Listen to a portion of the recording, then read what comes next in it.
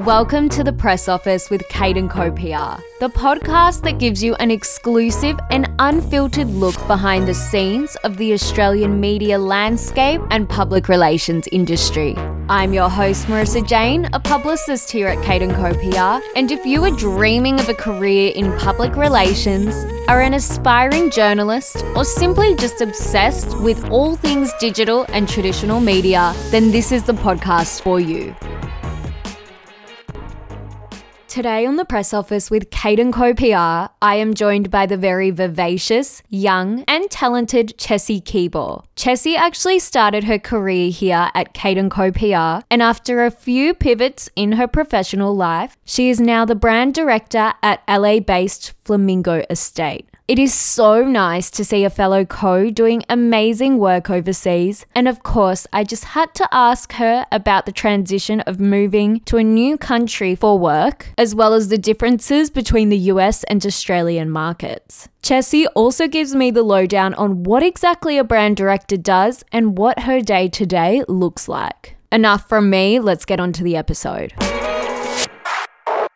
Hey Chessie, thank you so much for joining me today on the Press Office with Kate & Co PR. You actually are a former co, which is amazing to see what you've been doing. So do you mind introducing yourself, what you do, and how you got to where you are today? Is our community called a co? Is that what we are? Yeah, we call ourselves the Co's. Oh, great. Okay, I'm going to add that to my bio.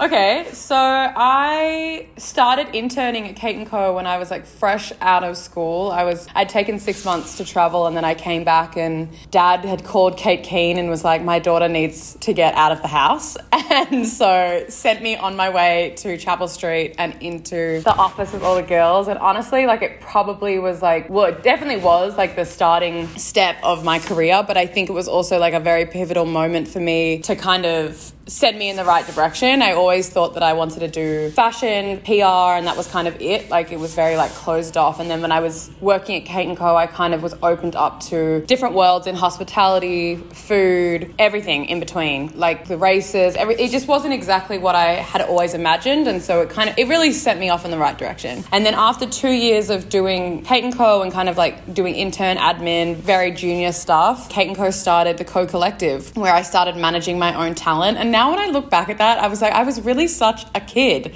Like I was really 20 years old managing these like much older than me influencers, and they just had complete faith and trust in me. When I look back at that, I'm just like, damn, that was like such a when I talk about my career here, people are like, how you've lived so many lives. Like I don't understand how you did that. And I'm like, I have no clue. But that was probably like the funnest time for me. Like we had an amazing team, and I also was able to kind of find my voice then because I had to. I didn't have I couldn't lean on someone else. It was very much like, okay, these are who you're looking after. Go get them and go get the jobs, go get everything. And it somehow worked. And it really gave me the confidence boost that I needed to then take the next step, which was moving. I went to Mecca and did some contract work for them and worked in their PR team as well and managed like all of the events. They were trying to disrupt the model that they had at the time for Cosmetica, which had become very one-dimensional, and they were trying to like open it up to all demographics. And so I worked with the girls there, and again, like amazing women, such head on their shoulders. And it was all of these things had got me in the right direction to get the confidence to get on a plane, which truly I woke up one day with a boyfriend in my bed, and I just turned around and was like, I'm going to New York. Like, that's just what's happening. And he was looking at me like, what?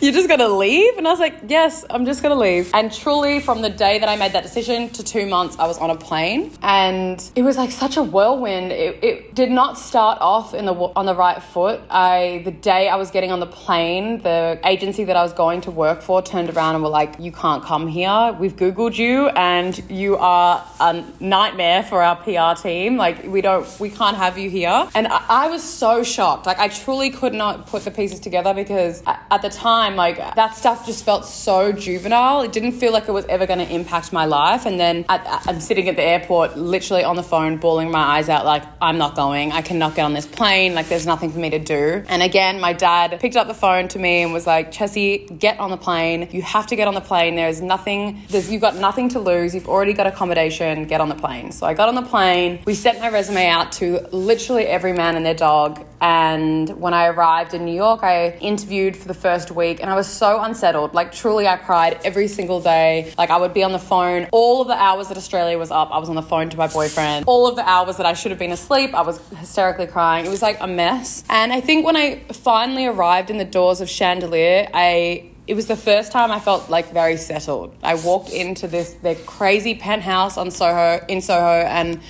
I ended up staying for like 4 hours. We got drinks, we chatted about everything. They were so engaged and so interested, and I was like, I finally have found my people. And their first thing to me was, you are way too experienced to be an intern at this company. Like, let us give you a job. And I was so adamant on not doing that. I was like, I have a boyfriend at home. I have a family at home. I'm like, I have to go back. I'm going back. And then 3 weeks later, I was like, what am I doing? There's no way that I'm going back to Australia. So I broke up with the boyfriend, packed my bags, and I've pretty much been there ever since. And so Chandelier is a creative agency that is kind of the hub for all things like branding, new websites, advertising, digital campaigns, kind of like nothing in the communication space. They kind of did everything. And so it was a really good starting point for me to test the waters in different worlds other than just PR and really get a feel for communication as a whole.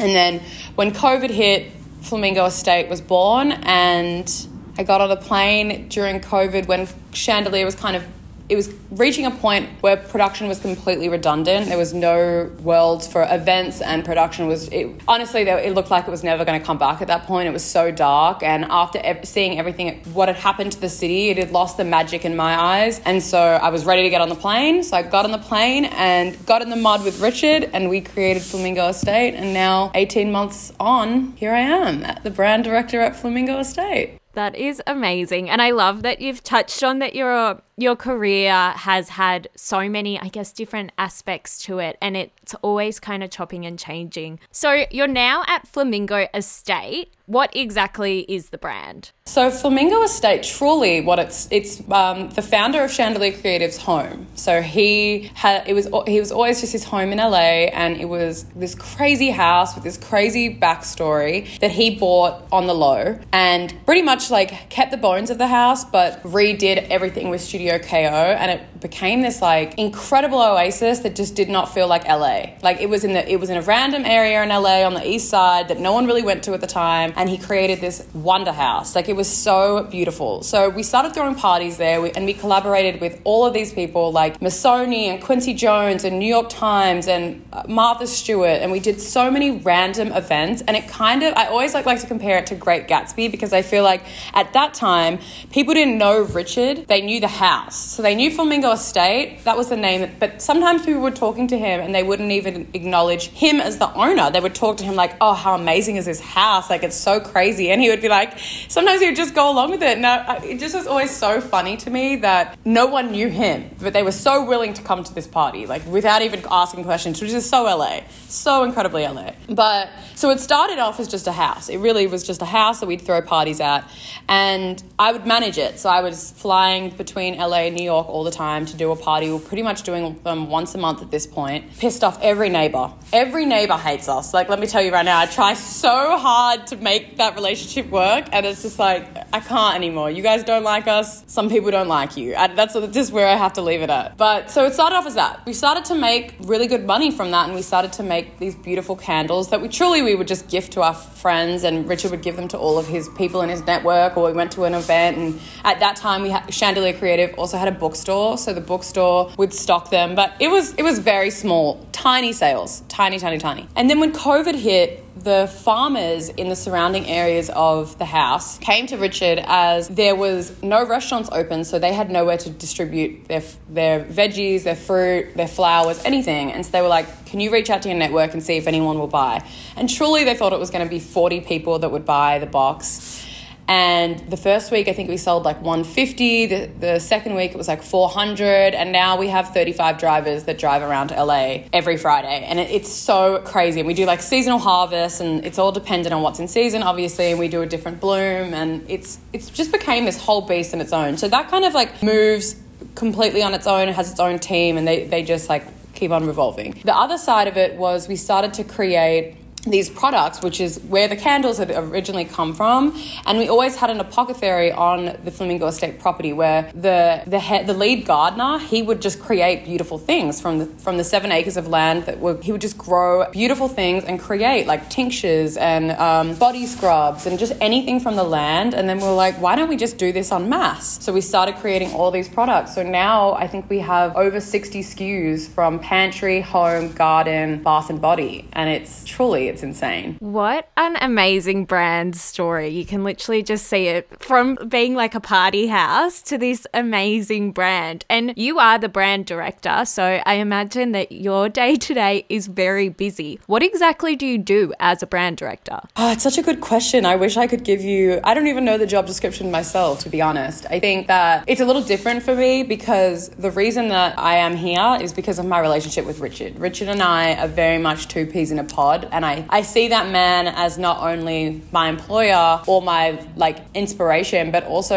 as like my friend. So he and I are so close on everything that we do. So it's not a real... My day-to-day doesn't necessarily match the job title that I have. So we kind of jump in the mud with everything, he and I together. But on the brand director side, I manage all of the partnerships. So anything where people want to collaborate with us on a candle, or we did a store, we did a custom jam with Chrissy Teigen, like all of the stuff that is meshed with another brand, I will manage. And then I also keep an eye over all of the production when we're doing our own shoots and internal shoots, and we do like cookbooks we're doing a cookbook, but every week we do 8 recipes, and so we have to shoot all of that content. So there's so many things underneath that are moving that I have my eye over, which is so fun, but it really is crazy. Like the last couple of weeks has just been insane. Like we do pop-ups at stores. We did a wine with our wine partner, and so we do tastings like all over the country.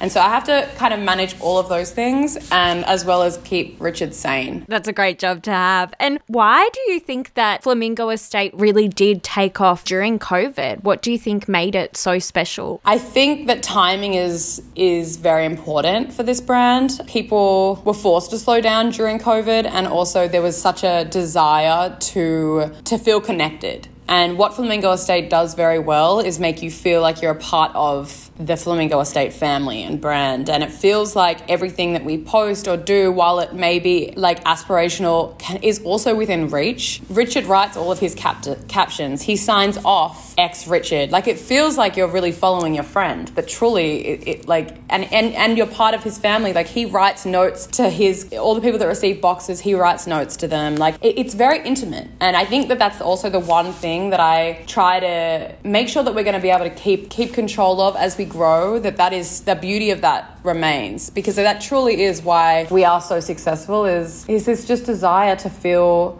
like a brand means something and stands for something, and is also like trying and listening to you, and also wants you to be a part of what they're doing. I love that. I think authenticity is really key. And then also, like, you know, COVID has just shown that as consumers, all we want is connection, like whether that's with another person or with a brand. So I feel like that's something that Flamingo Estate has done really well. Yeah.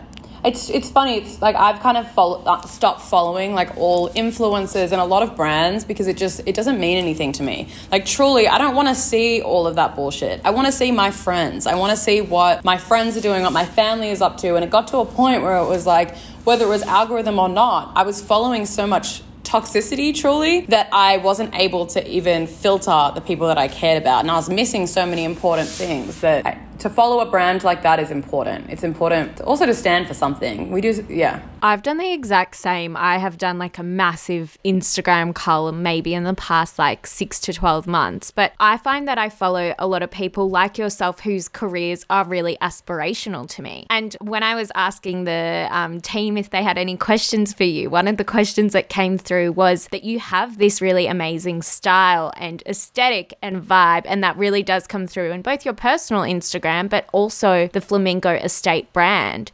Is there anywhere in particular that you get your inspiration from? I'm going to give you such a lame response because truly I don't see myself as a creative person. I see myself as like someone who is surrounded by creativity and I know how to work it. I don't know if I necessarily, like I have a great eye that I can thank my parents for, but as you can see, I'm surrounded by artwork in my house, but I don't necessarily, I follow trends. Like I'm very mainstream, to be honest. The one thing that probably makes me different is that I'm not scared to try things. Like truly, I'm not scared for someone to be like, oh my God, she's got blue eyeliner on today. Or, oh my God, she's wearing neon green blazer. Like I don't really care. I want to wear or do what feels right to me, even if it isn't right to everyone else. And so I think that's kind of the only thing I can credit. Other than that, I'm so mainstream. Truly, I am. Like I don't see myself as a creative. I see myself as someone who can I can bring creativity to life. I love that. And you know what? You need to try everything once. That's my favorite saying. I'm truly the opposite of what you would expect to be a professional woman though. And it was funny because I just said to you before that I did this talk for a group of young girls in university, and they were asking me how to be professional and feminine in a workplace. And I looked at them and I was like, I'm not going to lie to you. I don't have an answer for you because I have the longest nails. I have extensions in someday. I have a long braid the next. I swear, I was like, I'm the least professional person, but I'm the most human person. And there's a beauty in that. People say it goes back to why people love Flamingo. Like people like to be connected to humans. We're humans. We all make mistakes. We all wear the wrong shoes one day. Like who cares? Truly, who cares? It's all about that connection. And exactly, mistakes make you human. So yeah. Oh, I live for a mistake. You can't succeed without fucking up. And I truly live by that because the amount of times like I've sat there freaking out about something that I've done, like you just have to let that go. And that's what I tell everyone too that like works with me and my team. I'm like, don't stress about things. We're not saving lives. Like we can fit every single thing is fixable. So I like if I could look back at my life, the one thing that I wish I could remove is like all the fear that I had and all like I was so scared to fuck up for a really long time because I was scared of the consequence of that. Whereas now, like truly I embrace it. It's like that saying, it's PR, not ER, We are definitely not saving lives. But I have to say, I am very jealous of what you've been doing, and the US seems like a completely different world, not only because of COVID, but because of the access to all the celebrities that you have. Have you found there being any major difference between the Australian and US media and events industries? I think you're going to be surprised with what I say, but I think that the US still has a love for traditional PR. Like print still exists here. Yeah, I don't think it exists the same way in Australia. And also I feel like influencers, because it's such a saturated community in the US, people don't lean on them as much. Like we never pay influencers. Like we'll send them stuff, but we don't pay influencers. And same thing at Chandelier, like we didn't really do that either. And I see that's kind of the topic of conversation all the time is like, yeah, we'll send you stuff, but I don't know if people are still as obsessed with that whole influencer promoting space as we definitely were 2 years ago, 3 years ago. Yeah, it's definitely starting to, I guess, like wean down here as well. I think it's just become so oversaturated. And like we were saying before, people want to work with authentic influencers per se. No, it truly it is. No. It's funny when girls like tell me that they follow me for that. And I'm like, oh no, I'm such a regular person. But then when I really look at it and think about it, I'm like, I follow girls like me. Well, not like me, but in that same realm. They're not influencers. They're just girls that are doing what they do. And I like to watch them do it because it's powerful to me. But other than that, like I'm not following the girl scrubbing Frank body over her body. Like I just don't care anymore. Yeah, exactly. And it's really been that shift, I reckon, in that past 18 months. And with that, obviously, COVID has changed our personal lives. And, you know, I can't speak for you. You're in a completely different country. But how has COVID impacted you and your career? And I guess what does the future look like for you? I think COVID for sure humbled me, because I realized that, not that I was ever arrogant, I was always the person that if I was told to go get a coffee for them at any level, I would go do it. Like, that's fine. But I think that COVID for sure humbled me, because I was thrown in a position where my job wasn't made redundant, but it was like I wasn't actually at a loss of a job, but across the board, I had nothing to do. And so I had a decision to make that I could have just gone home and I could have run away and gone to where it was safe, but I stuck it through. And I think that I had to go and do anything in between. I had to go and pack boxes at 7:00 in the morning to send out to people across LA. Like, that's something I never thought that I was going to have to do at 26. Like, I was already making my way up the industry ladder, and then to all of a sudden feel like I was at the bottom when I wasn't at the bottom. I actually showed a level of loyalty that proved that I was at the top. But to have to go do those things, it humbled me, because it was a reminder that you have to stick it through. You have to stick it through with people through thick and thin, and also that a title means nothing. It means nothing. But on a mental thing as well, I think it made me clear out a lot of bullshit in my life. I saw the way loyalty was a big thing. I saw the way people wouldn't stick by the people that mattered or the companies that had helped them. It made me check a lot of the people in my life, and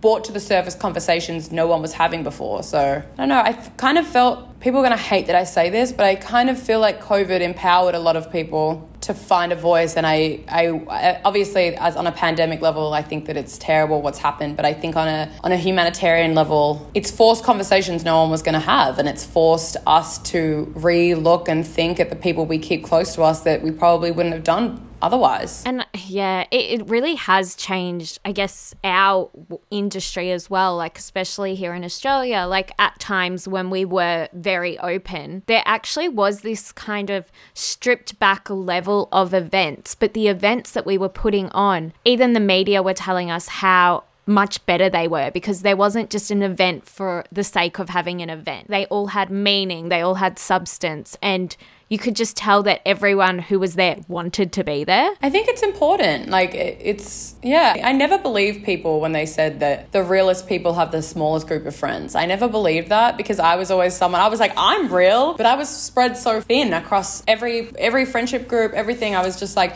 I felt like that's what it meant to have a fulfilled life, was to be friends with everyone, to walk into a room and know everyone and be that person that they're like, oh, Chessie. And then I think what COVID reminded me of was like, no, having those 5-10 people that are around you that are solid is so much better than that. And I don't go out anymore. I truly am I'm so happy and content with my boyfriend, my 3 friends on my bed. Like, truly I am. And a year ago, I never would have said that. I would have been like, no, I've got to be at the club. That's all you need in life, to be honest. I do like the club. I miss the club. So I can't agree completely. I don't miss the club. I'm so surprised, because that's where C Money was born. C Money, all she did was party, and I was getting paid to party. Now you literally, I went out to a club last weekend, and I was like, oh, I hate it here. It's the same people. It was the same people from a year ago. What were you guys doing the whole time? Yeah, I know. It's really like that. When you're out of it, you're like, oh, why would anyone do that? And then when you're in it, you're like, why would anyone not do it? 100%. Oh my God, 100%. And I have to ask, what is it like working with the creme de la creme of the celebrity world? And if you have any event highlights, celebrity highlights, I need to know.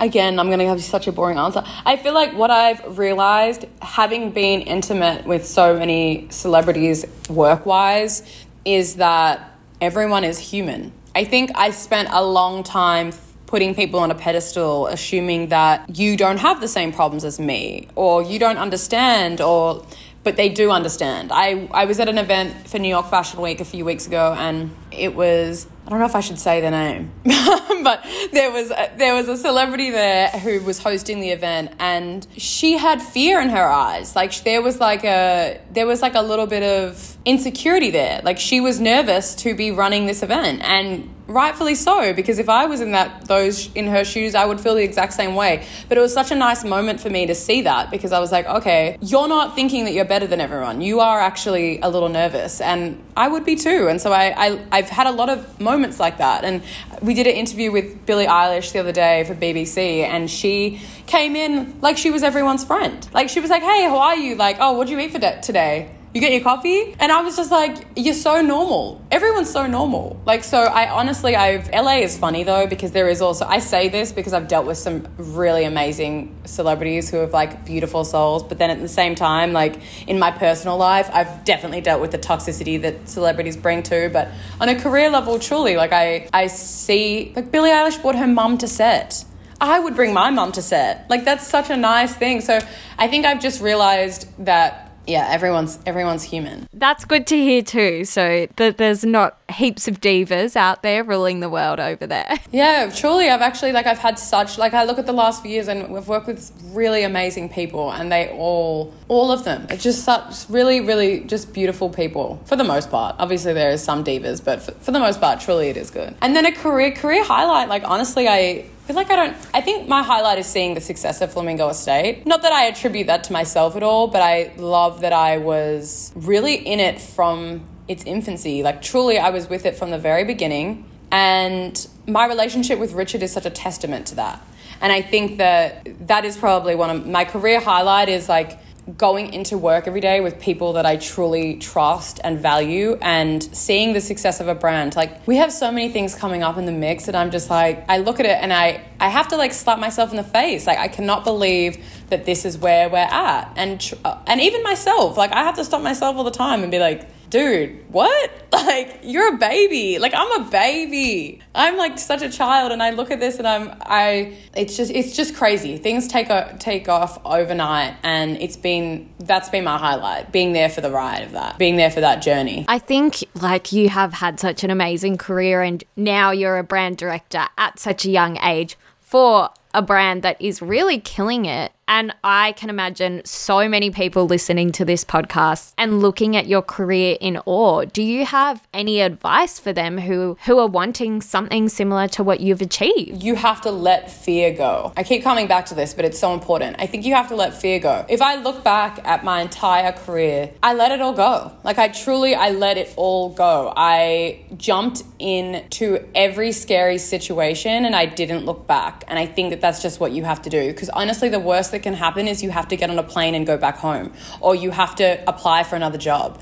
There's always ways to pivot, and I just think you have to let it go. You have to let fear at the door. You have to. And when you do that, you're able to see, like, fear to me, fear is an emotion that we've made up. It's not a true thing. Like, it really is not. If you watch a scary movie and you turn off the sound, you are not scared. It's the same thing. If you stop letting fear inject itself all the way through you, and you just look at something realistically, nothing is that daunting. Truly, it's not. I love that. And that is such great advice. I have had such a lovely time chatting to you. But before we end, I always ask my guests a few quick fire questions about how they prefer to work. Are you ready? Let's do it. Okay. Email or phone call? Phone. Coffee or wine? It's hard, but wine for sure. I could give up coffee. I really could. Digital or traditional media? Traditional. I love print. Instagram, Facebook, or TikTok? This is so what a 27-year-old should not be saying, but TikTok. I love TikTok. I'm obsessed with it. I'm obsessed with TikTok. Like, I am so obsessed with TikTok. It's crazy. I want to be a TikToker, but I can't bring myself to be a TikToker yet. No, I tried. You know what? In COVID, I tried to do the dances. I tried to be that guy. It's just not for me. It's not for me. I'm not like that jolly person who just can sit there and smile. Like, I'm not that person. They make it look so easy too. I don't know how they do it. I feel like you have to be very PG-13. Like, yeah, there's some like rude, funny stuff on there, but for the most part, like, you have to fit. I don't fit that mold. I'm such an outlier to the social media world. I'm like, what the fuck is up?